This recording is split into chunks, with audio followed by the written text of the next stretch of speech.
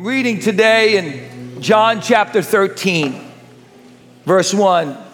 Take out your Bibles, your smartphones, mark it up, remember this, because this will be life-changing for you. John 13, verse 1. It was then before the Passover festival that Jesus knew that the hour had come for him to leave this world and go to the Father. Having loved his own who were in the world, he loved them to the end. Some translations said he loved them to the fullest.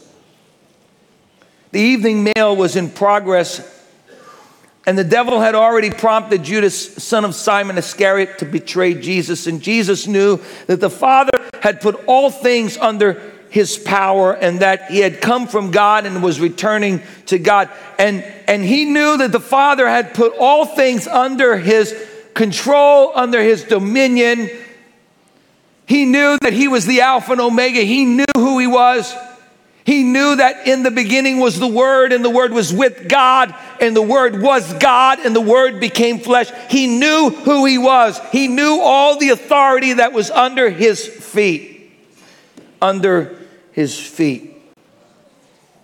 And so he got up from the meal, and he took off his outer clothing and wrapped a towel around his waist. And after that, he poured water into a basin and began to wash his disciples' feet, drying them with the towel that was wrapped around him. And he came to Simon Peter, who said to him, "Lord, are you going to wash my feet?" And Jesus replied, "You do not realize now what I'm doing, but later you will understand." Now, Peter said, "No," said Peter, "you shall never wash my feet." And Jesus answered him, "Unless I wash you, you have no part with me."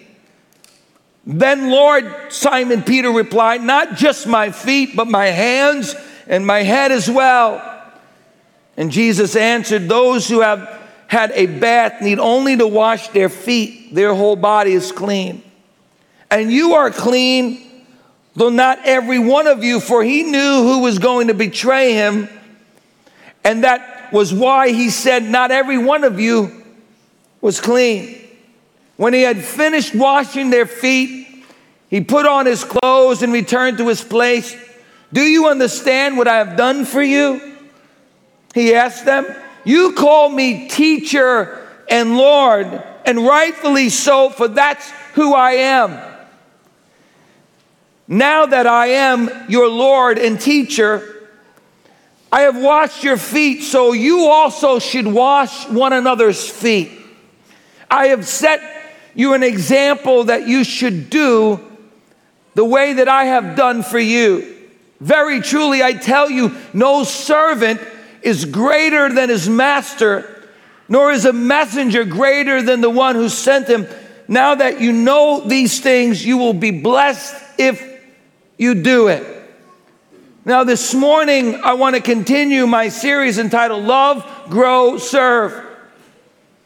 And what we've discovered so far is that God wants us as a church to all go in the same direction, that we need to simplify church, that church can become so complex with so many ministries going in so many directions that sometimes a good idea turns into a really bad idea because we're not all going in the same direction. And as a result of that, the leaders have come together and they've said, we need a mission statement. We need a vision statement. We need the core values that we're going to live by.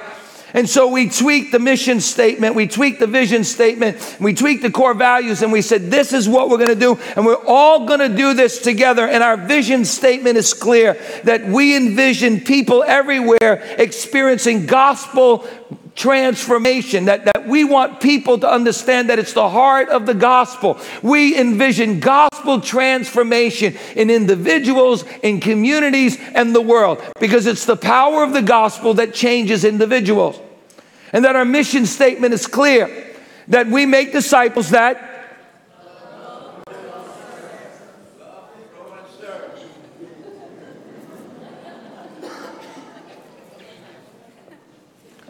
we make disciples that we make disciples that there you go. Now you got it. Now you got it. And that our core values are the way that we do things, and that we value biblical understanding, that we value diversity, and we want to be unified in all that we do. And we want to really be a community of believers, a New Testament community of believers that really love and care for one another. And we need to be missional. We need to be incarnate Jesus to our community. And we need to do everything with excellence. We might not be the largest church in the world, but every service, everything we do it with everything that we have inside of us, with all of our energy, with everything that we know how to do it with, because Jesus deserves nothing but the best from us. Somebody say amen. And a couple of weeks ago, we discovered that our lives need to be grounded and rooted in love. I mean, this word has been so burning in my heart. I spent time with my spiritual son this week, and I said, Anthony, man, when our life is rooted and grounded in God's love, no matter what happens in our life, even when we're on our deathbed, we will say, God is good. He's always good. His mercy follows us every day of our life, no matter what's going on in our life. Even when I'm persecuted, even when I don't understand why things happen in my life, I'm still going to praise the Lord. Why? Because his love goes deeper than any situation in our life. And when we understand the love of God, when we understand it so deep and wide and high and long, then we can say, God, I want to love you back. And God, I want to love my neighbor as myself. We've been talking about one groups and how important it is to have community groups where we gather together. And man, the stories that I'm hearing are so wonderful to hear how you guys are loving one another and caring about one another. And it just makes me so excited to know that we've got a community filled with people who really, really love God and love their neighbor as themselves. And now we need to go deeper in this, and we're going to be working on this in the next couple of months. And then last week we talked about growing, the necessity of growing in the Word and growing in grace. And guys, you really stepped up big, man. I am so proud of you. You know, I was away. I've been traveling a lot.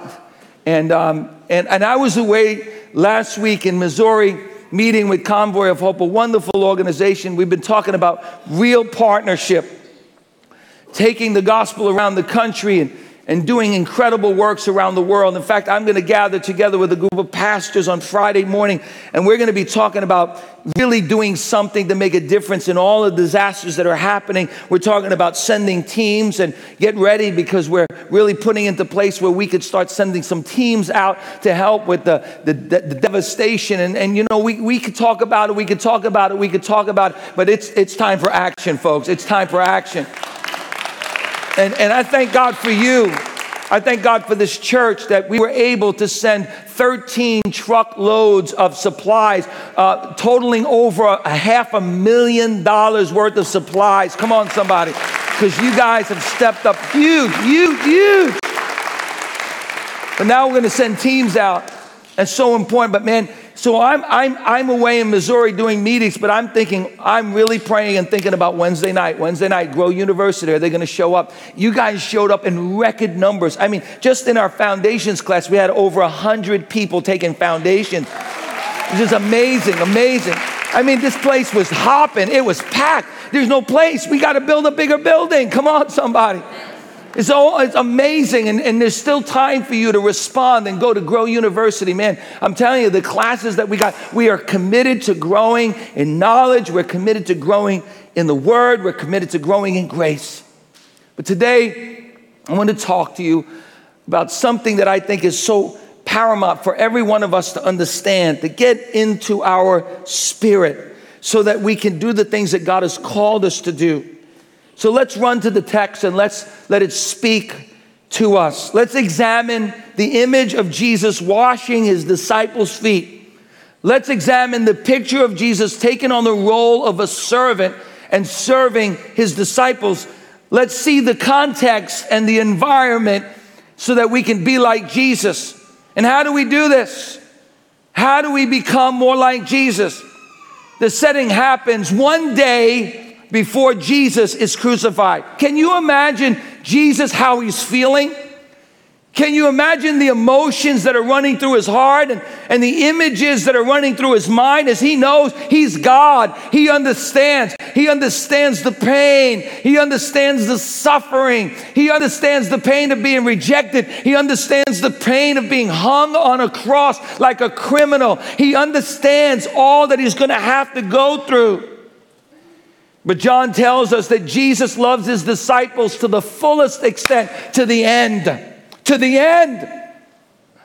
And as a result of that, Jesus does something amazing. I don't know about you, but if I was going to die, if I was going to be rejected by my best friends, if I was going to be beaten and whipped, if I was going to be spit at and laughed at, if I was going to be hung on a cross like a piece of meat, I'm not sure that I would want to go to a party. I'm not sure that I would want to go to have a meal. Now, I guess some of you, if you were going to die the day before, you would probably really pig out. I mean, you'd eat everything in sight. But not me. I would not be hungry. If I knew that I was going to be hanging on a cross the next day, I wouldn't be thinking about a party. I wouldn't be thinking about a celebration. I wouldn't be thinking about a meal. But it's Passover time. And I certainly wouldn't be thinking about washing my disciples' feet. But the Bible tells us that in this context, his disciples really didn't get it. They didn't understand what was going to happen. They didn't understand their place in the kingdom. They didn't understand who Jesus really was and what he was about to do. They didn't get it. In fact, the disciples were arguing with one another who was going to be greatest in the kingdom of God. Two of his disciples sent their mother to do their dirty work and asked their mother to ask Jesus when he gets into his kingdom and when he's sitting on his throne. You see, because they're thinking that Jesus is going to overthrow the Roman government and he's going to sit on his messianic throne like David did. And they sent their mother to ask Jesus, listen, when you get there, can my son sit on my right, on your right and on your left? And Jesus says, you don't understand what you're asking for. Can you drink of the same cup that I'm going to drink? And they said, yeah, we can. They're thinking they're going to drink champagne. They're thinking they're going to drink wine. They're not thinking that they're going to drink the cup of suffering and become a servant like Jesus.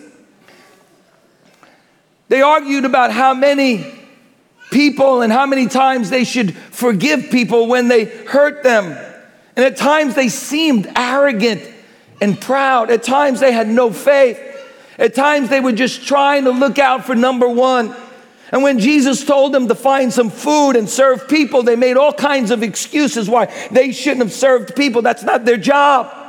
There was even a time when his disciples wanted to call down fire from heaven because they rejected Jesus, and that they wanted to barbecue all the people because certainly they actually should have accepted the message of Jesus. There was even a time when they found a servant who was serving the kingdom and doing good, and they said, hey, this guy doesn't have credentials with the assemblies of God, and so they know we should tell him to stop doing what he's doing. Other times they were afraid. Most of the times they were self-centered. And now Jesus looks at his disciples, and John tells us that Jesus wants to express to them the fullest extent of his love for them. He loves them all the way to the end. And what does he do? He takes off his outer garments. He takes off what he's wearing. He's wearing majesty beyond human conception. He's wearing divinity beyond intellectual capacity. He's wearing glory beyond comprehension. He's wearing power beyond understanding. He's wearing an outer garment, and he strips himself of his outer garment. He strips himself of his power suit. I don't know exactly what he was wearing, but he was a rabbi, and rabbis used to wear some fancy stuff. And so he stripped himself of his clothing. And I know some of you are getting really worried right now. They're like, he has lost his mind. But He stripped himself. And you know, the truth is, in those days, in the Bible times, actually what he was really doing is he was actually taking off all of his clothes. He took everything off except for a little bitty thing on his waist. Don't worry, ladies, I'm not going there. I'm not going there. My wife already told me that don't come home if you do that. But he stripped himself of his power suit. He stripped himself of his outer garment because he wanted to make a point. And he took off everything and he bowed as low as he could. And the Bible says that he took a towel and he wrapped that towel around him because he wanted to make a point. He wanted his disciples to recognize that he was calling them to do something that they had never understood before in their life. You see, I want for a moment, and I want you to, for a moment, to imagine with me what foot washing was really all about in Jesus' day. You see, foot washing in Jesus' day was the most demeaning act of servanthood and slavery that you could ever do. And when someone came to your house, there was always a servant. That servant was not Jewish, because a Jewish servant could not wash the feet of people. But that servant was appointed to wash the feet of the people that came into the house. And when Jesus gets up and he stoops as low as he can, when he strips himself of his power suit and he gets as low as he can and he washes his disciples' feet, he was absolutely, without doubt, he was making a statement. And the statement was that he's going to do something that's never been done before. I'm not sure what happened to my mic. There you go. He takes off his outer garment and basically strips down and places a big towel around him. And he gets as low as he can. He gets as low as he can. He doesn't just wash their head. He gets as low as he can and he washes their feet. He gets a wash basin. And in those days, in Roman Greco culture, not even in Jewish culture, washing somebody's feet was a symbol of the lowest of the lowest. You can't get any lower than that as a servant. Not even Jewish servants would stoop that low. That was the lowest of the lowest you can go. And you see, in those days, the rabbis, they used to talk a good talk. They used to tell people that they should love one another. The rabbis used to preach about love. Rabbis used to preach about serving one another, being united with one another. You know, and I was actually tempted this morning, and the Holy Spirit said, don't do it. I was tempted this morning to get a wash basin and act so humble in front of you. I was tempted to get a wash basin and wash my pastor's feet in front of you. And the Holy Spirit said, don't do that. You know why? Because people have already seen that already. Church services are filled with people that are ceremonially washing one another's feet in the service. But God's not interested in what happens on the platform. God's interested in what's happening in my life on a daily basis. Hallelujah. And so I'm not trying to impress you. I need to get so low that I'm willing to say, yes, Lord, whatever you tell me to do, I'll do it for you, Jesus. I'll get as low as you want me to go. I'll go lower than you want me to go, God, because I love you and I was created to be like you.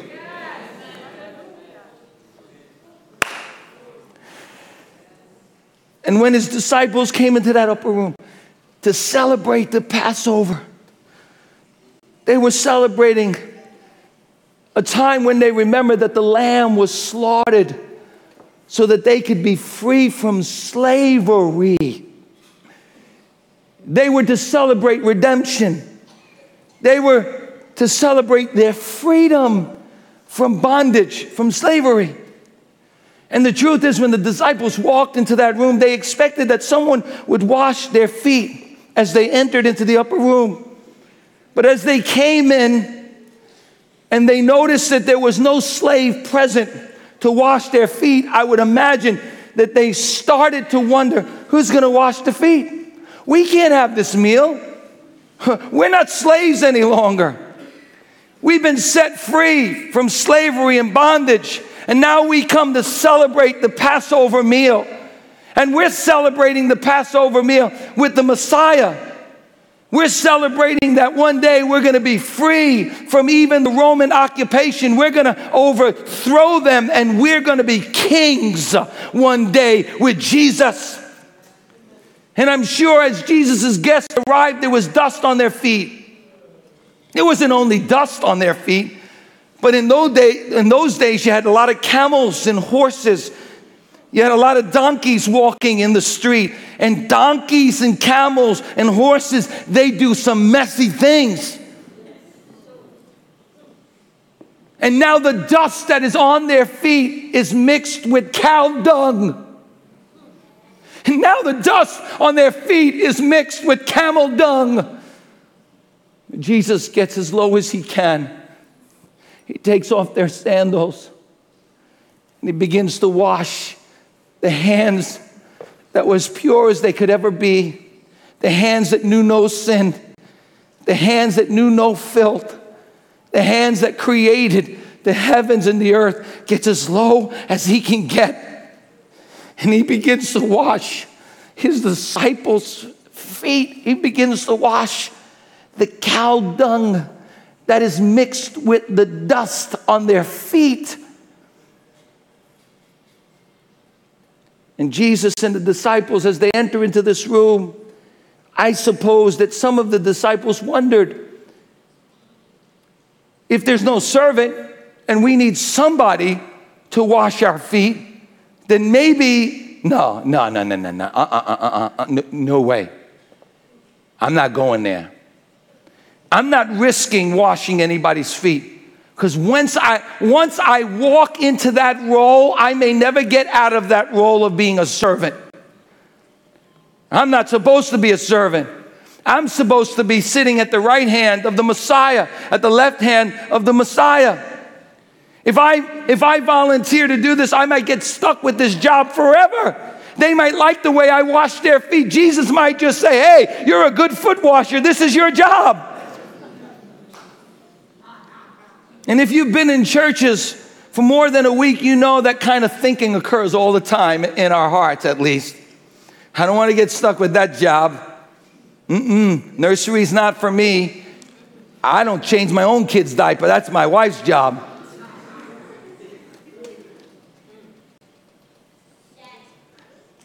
They must have wondered, who forgot to set up the foot washing ceremony?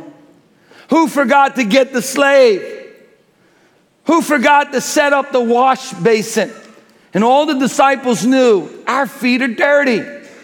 And we can't partake in the most important meal of the year. We can't celebrate the most important act of God's redemption and freedom from slavery without a ceremonial cleansing.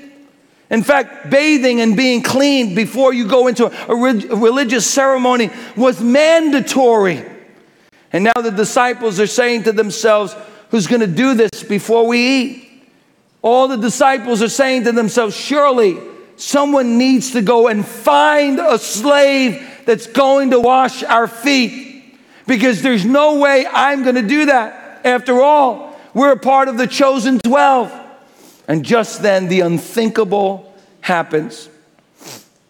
The rabbi, the teacher, the mentor, the Messiah, the king takes off his robe of authority, takes off his shawl of position and power and honor, takes off his role of teacher and leader and assumes the role of the lowest of low servants. And one by one, even Judas, the man who's going to betray Jesus, one by one, he takes off their sandals and he looks in their eyes and begins to wash their dirty, filthy feet. And the night before, he's going to be horrifically executed on a cross like a common criminal. He looks around the room and he can only see proud hearts and dirty feet. And what does he do? He doesn't preach a sermon. He doesn't teach a lesson. He doesn't rebuke or chastise. He doesn't correct or coerce. He simply takes off his outer garment He takes a towel and a wash basin, and he stoops as low as you can go. And I was thinking about that. I wonder if the President of the United States, I don't know who you like, who you don't like, who's your favorite president, but could you imagine for a moment if one of the presidents that you admire and respect and you honor, it comes to your house, and when he knocks on the door, you open the door, and you're kind of like that little girl, you know, when Peter came to the house, you shut the door, the president is here, the house is a mess, it's a filthy mess, I can't believe the President of the United States is here, and you open the door, you crack open the door and say, excuse me, could you give me about 10 minutes? I've just got to get some things straightened up in the house. And the President of the United States says to you, I know. You see, we've had surveillance cameras in your house. And your house is not the cleanest house on the block. I know. And your toilet bowls need a real cleaning. I mean, they need a real scrubbing. And I've come here to scrub down and clean your toilet bowls. I mean, friends, it's much more dramatic than that. It's much more poignant than that. It's much more dramatic than that because the Son of God, the Alpha and Omega, the beginning and the end, the Lord of glory, the Prince of Peace, the morning star, the one who was and is, who will always be, the bread of life, our Redeemer, our righteousness, the light of the world, the one who came and will come again as a ruling and reigning Messiah and King, King of kings and Lord of lords. He stooped down and he does something that blows our mind. He went to the lowest regions in our society, and Jesus washed our feet when he died on the cross. I mean, that's the heart of the gospel. That Jesus said, I didn't come to be served. He said, but I came to serve and to give my life as a ransom. That's the heart of the gospel. But you see, some of us, we can't embrace the gospel because our feet are dirty and our hearts are proud. See, the gospel is so simple. You're a sinner. I'm a sinner. I'm dirty on the inside. You're dirty on the inside. I'm dirty on the outside. You're dirty on the outside. And we need a Savior. And the heart of the gospel is that we can't clean ourselves up. We can't get ourselves clean enough to be in the presence of a holy God. We can't do enough religious things. We can't do enough things to make God love us any more than he loves us right now. And he knows that we're sinners, and there's only one way. There's only one way that we can be set free from the slavery of sin. Jesus Christ had to get off his throne and come down to earth, and he had to clean our hearts out. And the Lord of glory stooped as low as he can. And you see, when you say you don't need a Savior, what you're really saying is you're just like Peter. You're not going to wash my feet. No way. You see,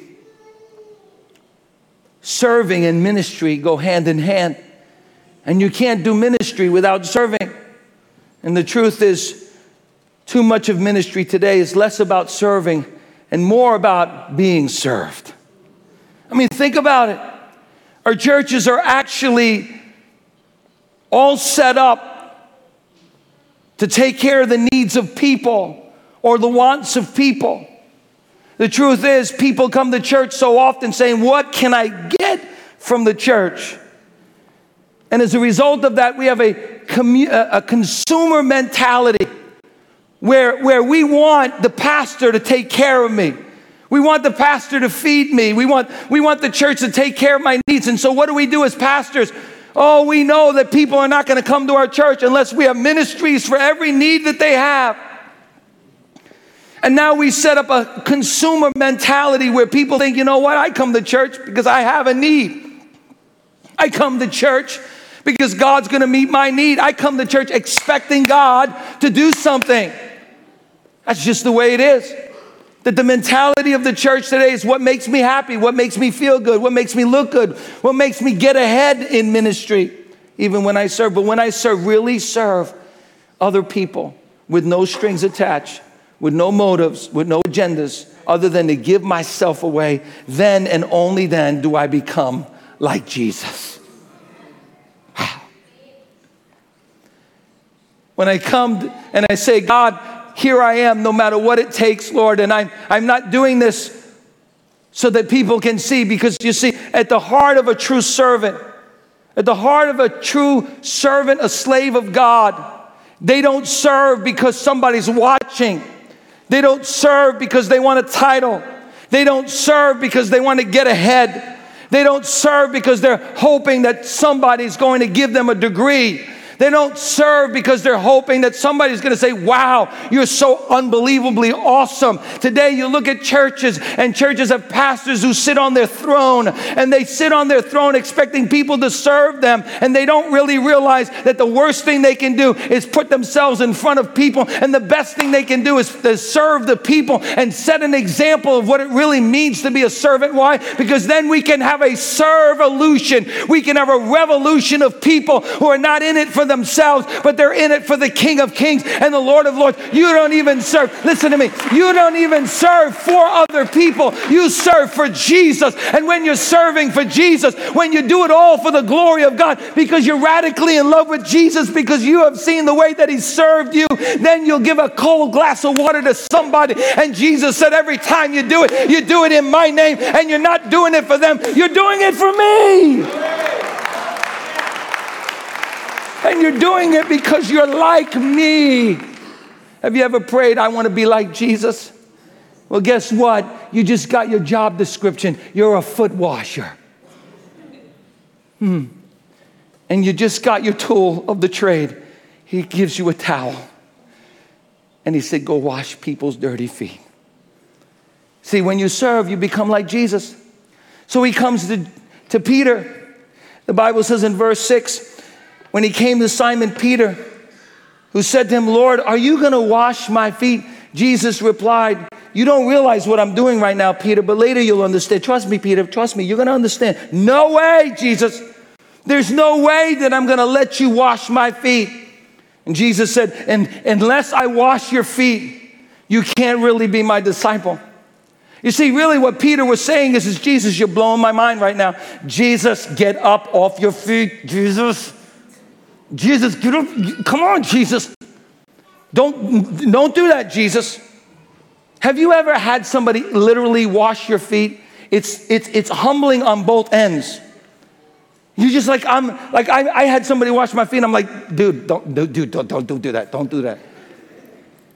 Because it just breaks you when you see somebody get that low.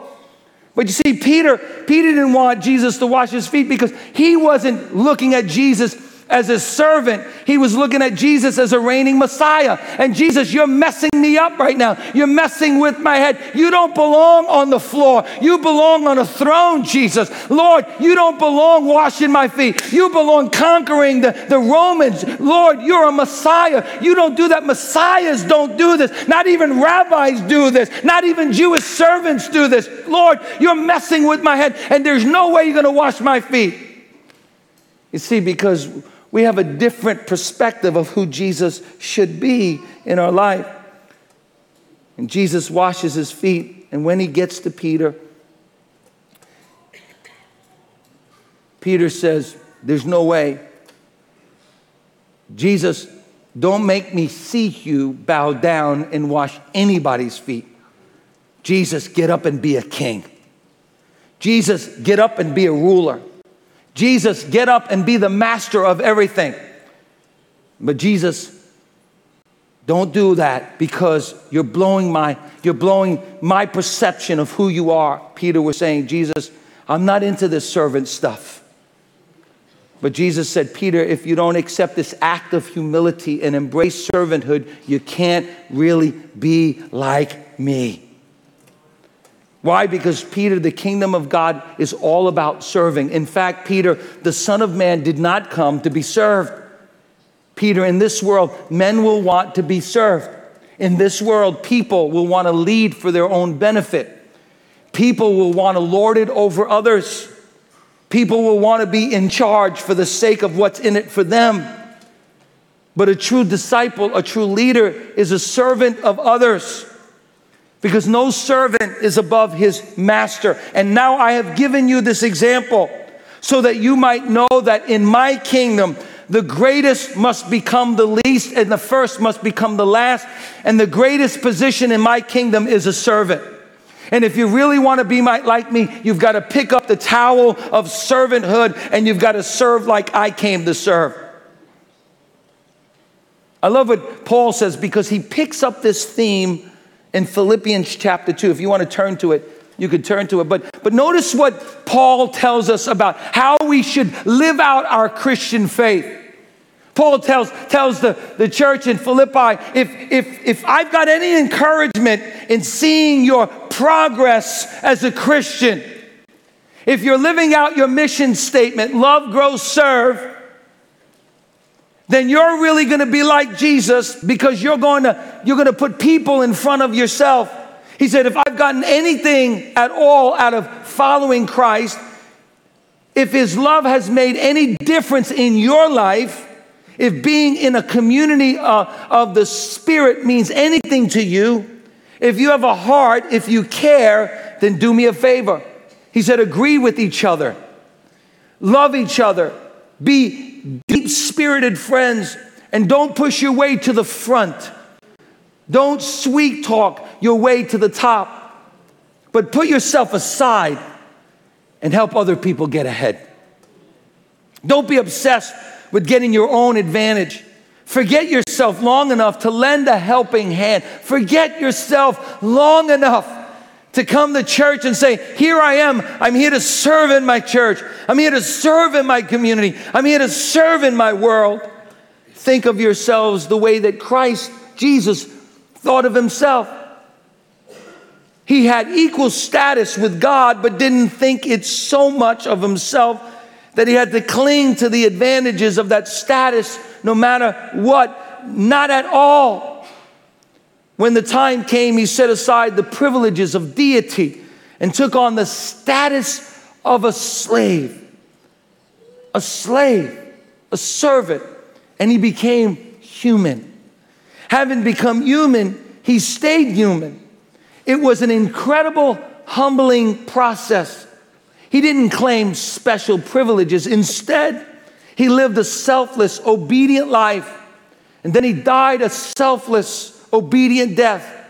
And the worst kind of death that you could ever imagine, death on a cross.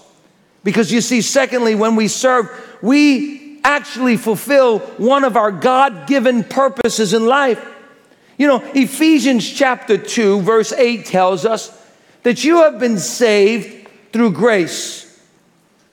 And it's by faith that God has given you in your heart, lest any man should boast, that it is a free gift from God, that you can't earn it, you don't deserve it, you've been saved by grace and grace alone.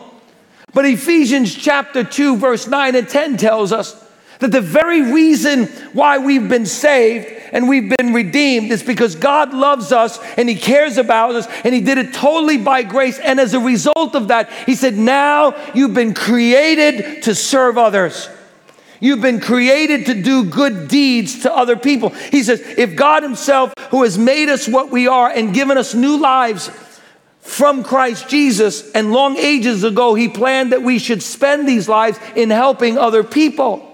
See, God calls you to a service far beyond anything you could ever imagine. You were put on this earth to make a contribution. I want you to say with me, I was put on this earth to make a contribution. You weren't created to just consume resources, to eat, to breathe, and to take up space. God designed you to make a difference with your life.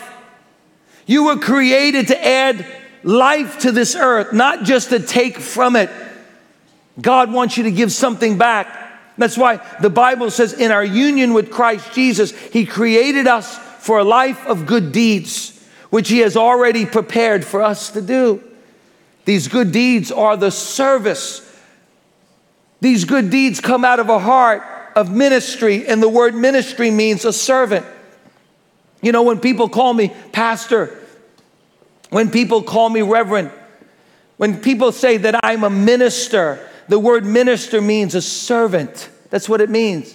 In the Greek, it means to be a servant to others.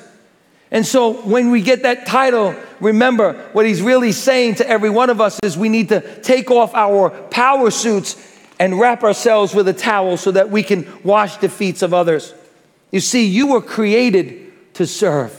Everybody say with me, I was created to serve. Say it again. I was created to serve. Tell me the mission statement of Bethlehem Assembly of God. We make disciples that tell me the mission statement of Bethlehem Assembly of God. We make what?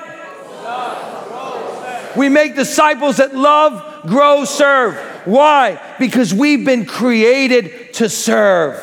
That's why work is good. That's why when you stop working, you die. That's why you should never retire. You should just come to work for me. I'll put you to work, baby. I'll put you to work. You know, here's the truth. The truth is that I've seen too many people, they've worked really hard to collect all the money they can, to save up all the money they can so that they can retire in Florida. Don't go there. I'm telling you, don't go to Florida. It's going to break off and float into the middle of the sea. It's going to be an island. When people work hard, 65, I'm retirement. I'm going to sit on the beach. I'm just going to do whatever I want to do. Let me tell you something. If you do that, you're going to die. You know why? Because you were not created to do nothing. You were created to work. You were created to serve. You were created to love other people. You were created to keep growing in your acts of service. Hallelujah. I'm telling you, if you begin to serve, you'll start to feel a sense of purpose. You'll start to feel a sense of meaning. Let me tell you, the happiest people on the face of this earth are people that give their lives away to serve other people. Come on, somebody. Hallelujah. It's what I love to do. You know why I love to serve? Because I was created in the image of God. God loves to serve. That's why he made everything.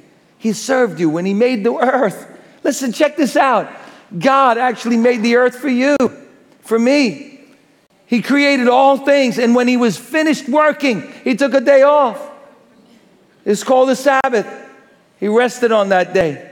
For 6 days, he just kept on making and making and making and making and creating. You know why? Because he said, I want to give my children something. I want to serve them with something wonderful. Hallelujah. And then Jesus comes down from heaven and dies on the cross and shows us the ultimate act of servanthood to show us that when we serve, we become like Jesus. Because we were created to serve. And lastly, as the worship team comes,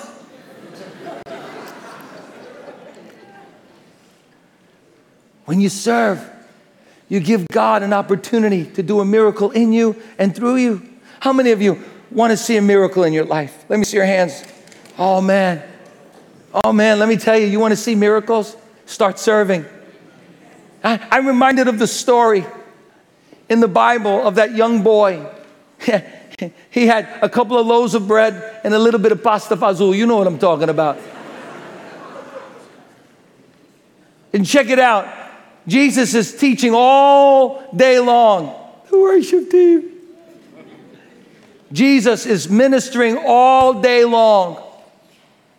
And the Bible says that the people became hungry. And Jesus tells his disciples, listen what he says. He says, you give them something to eat. And his disciples are like, are you crazy?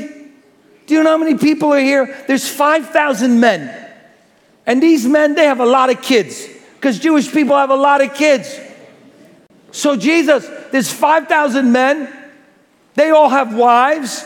So that's 10,000. And they all have an average of 5 to 6 kids. So you're talking about a lot of people that we're going to have to find food for. And they start making excuses. We don't have enough food. We don't have enough money. We don't even have enough time. We don't have enough energy. You see, that's what most Christians do. They make excuses. I can't give to other people. I can't serve. I don't have the time. I don't have the resources. How in the world can I do this? I don't have the resources. But Jesus said that to test their level of faith.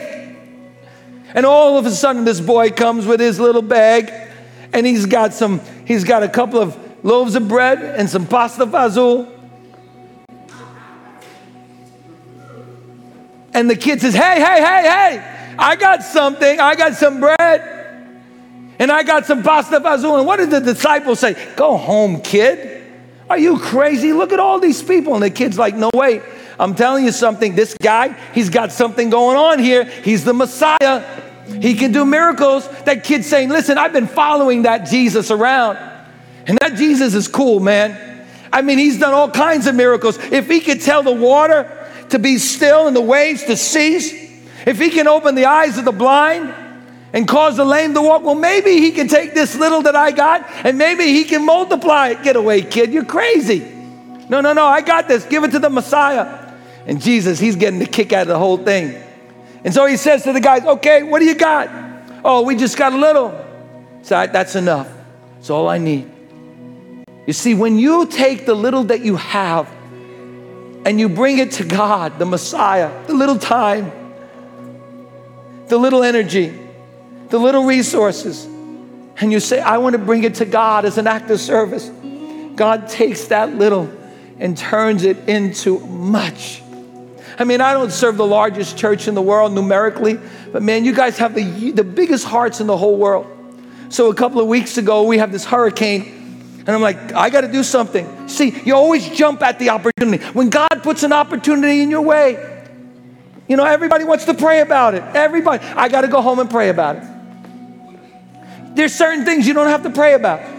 If there's somebody hungry, you give them something to eat. If somebody's crying out for something, you give them what they need. You find the need and you meet the need. You go wherever you go, you say, God, here I am, God, use me, God. That's the beginning of being a servant of God. God, I just want you to use me, God. Lord, you put the opportunity in front of me and I'll take it, God. Now, I got to be honest with you. I don't think there's anything sinful about it. I know some of you are going to send me a letter now, but because you're reading the scripture wrongly and using it out of context. But I don't think there's anything wrong with getting a tattoo. I don't, biblically. I don't know if it's, to me, I just don't like them. I mean, I'm thinking to myself, I look good just the way I am. I don't need a tattoo. I like my body just the way it is. And some of you guys that got tattoos when you were younger, I'm telling you, it's permanent, man, permanent. Some of you guys, you got that tattoo when you were a sailor and you had that big chest and you put a battleship on it. It's starting to sink now.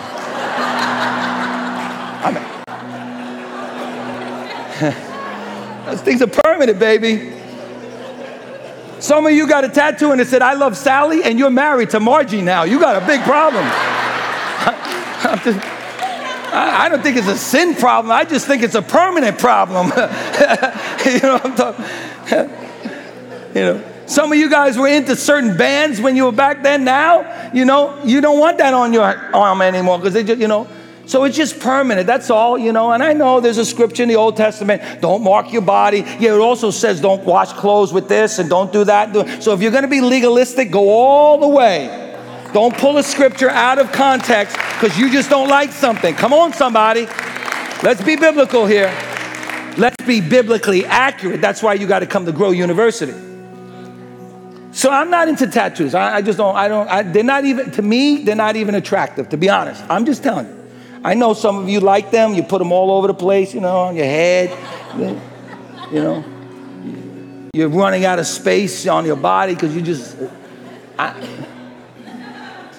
But I get on a plane to go to Missouri, and I say, God, I just say yes to you, God, to whatever you want. Use me, God. So I sit on a plane, and this guy was supposed to sit behind me, but his seat was already taken, so he was really kind about it, and he said, no, don't worry about it. I'll just sit here. And he sits right in the middle of me and this other guy. And he sits down, and his arms are tattooed all the way up. And I said to myself, because I do this with everybody, not everybody, but most people that I sit with, unless, some people, they just put their earphones on and they don't want to know you, and I can't, but this guy was sitting there, and I just felt like the Holy Spirit wanted me to speak to him, and I said, God, if you want me to talk to him about Jesus, open something up. help me to start a conversation. I look at the guy, he's got tattoos all over, and I go, dude, I said, do those things hurt? He goes, not at all. He goes, this arm here, this is my younger days, crazy days. And he's got all these like skulls and all these things like, very gothic, you know. I'm like, oh, that's nice. That's nice. Pretty. And on this arm, he's got, and this is my adult life. And I got into a conversation for an hour and a half about Jesus. Because I was just open, just available. And that's what God wants for you today. He wants to know, are you open? Are you available? Without making excuses why you can't do something. Because when you do that, God begins to do a miracle through your life. He can take your little resource, your little time, your little talent, and turn it into something big. So a couple of weeks ago, there's this hurricane, and I stand up in front. Well, I wasn't here, I was away. But you saw a video, and this church responded, and we've been able to send over $500,000 worth of supplies. Why? Because somebody said yes. And the little turned into a lot together. See, because when you serve, you make up the body of Christ. And when we serve all together, we create a miracle that's exponential and powerful. So I want you to stand to your feet right now.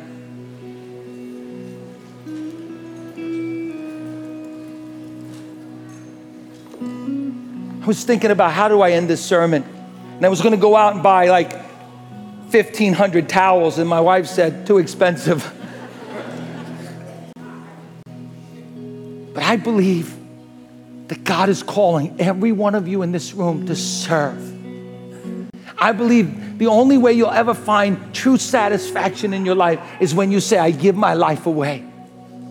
And I believe that if we all rise up together as a church and we begin to say, yes, God, use me in my church, and use me in my community, and use me in this world. You know, I tell you the truth. I go on Facebook and I see all these opinions. Everybody's got an opinion about everything. And to be honest with you, it just kind of ticks me off. Everybody has an opinion about why the world is this way and why the world's that way. And listen, if we would stop opinionating about everything and start just serving, we can change the world. Come on, somebody. We can change our world. So here's what I'm going to do. I'm going to hold up this towel. And if you want to be like Jesus and you want to be a servant, then I'm asking you in the balcony, in the cafe, wherever you are, I'm asking you to do one simple thing. Come touch this towel. Come touch the towel. Now listen, this towel doesn't have superpower. You're not going to get healed. You might. You don't have to pay me to touch the towel. You don't have to send funds in to touch this towel. This is a symbol of servanthood to Christ. Yes, Lord, I step up. See, what God needs is people that will step up in this world, not make excuses, not be filled with fear, not be filled with all kinds of reasons why you can't serve. What this world is looking for is somebody to step up and touch the towel. So who's going to step up and touch the towel? I want you to come and step up and touch this towel and say, yes, Lord, I touch the towel because I want to be a servant. Come on, touch the towel. Come on. Touch the towel. Father, in the name of Jesus, I pray that you make us servants, oh God. God, as an act of faith, God, as an act of willingness to say, yes, Lord, to you, Lord, we're touching the towel. And God, let it go from beyond just the touch, Lord. May we pick up the towel, God. And may we say, yes, Lord, I will go. I will do whatever you want me to do, God. Lord, here I am. Send me, Lord God, in the name of Jesus. I give my life away, God. Hallelujah, Jesus. Thank you, God. Let your Holy Spirit, let it come down right now, God.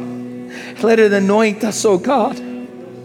God, as we are here today, God, we ask for your power, Lord, to anoint each person, God, that's touching the towel, God. Lord, I pray that you would work through them, God. Lord, I pray, come on, everybody pray with me right now. Lord, I pray for a Holy Spirit servolution to happen, God. Lord, a revolution of people, God, that are not looking, oh God, to advance their own kingdom, God. Lord, a revolution of people that are not looking to get ahead, Lord, for their own sake, God. But God, that they would bow, oh God. They would go as low as they need to go, God. And Lord, they would wash the feet, oh God, of their brothers and sisters, God. That they would wash the feet of their enemies, God. That they would wash the feet of the needy and the poor, God. Lord, that they would wash the feet of this young generation that needs to see, Lord God, not people that are trying to get ahead, not people that are using religion, God, and churches for their own gain, Lord, not pastors that are kings of their castle, God, but pastors that are willing, Lord, to take off the shirt, Lord God, and the tie, Lord God, and the jacket of power, God. Take off their power suits and say, yes, here I am. Use me, Lord, as a servant, God. Lord, because somebody's watching us today, God. Somebody's got to see reality, oh God. That, Lord, in reality, you've come, Lord God, to be a servant, God. In the name of Jesus. In the name of Jesus. Hallelujah. Come on, close your eyes all across this place today. Just lift your hand towards heaven right now. And just begin to worship him today and say, God, set a fire in my soul for serving others and you, Lord God, in the name of Jesus. In the name of Jesus. Hallelujah. Come on, come on, come on. Just begin to pray right now. Say, God, do it in me, Lord. There's somebody here, you've been praying, God, I feel like you want me to be a missionary. God, I feel like you want me to be a pastor. God, I feel like you want me to launch out, God. Lord, but I've been making excuses. Lord, I feel like you want me to serve as a one group leader. Lord, I feel like you want me to serve as a teacher in the church. Lord, I feel like you want me to serve in the nursery, oh God. You want me to serve with the young people, God. But I've been making excuses for too long, God. I will serve you, God. I will serve you in the little, God. Lord, I will serve you in the many, Lord God. Lord, I will serve you because you, oh God, deserve my service to you, God. Come on. Thank you, God. In the name of Jesus.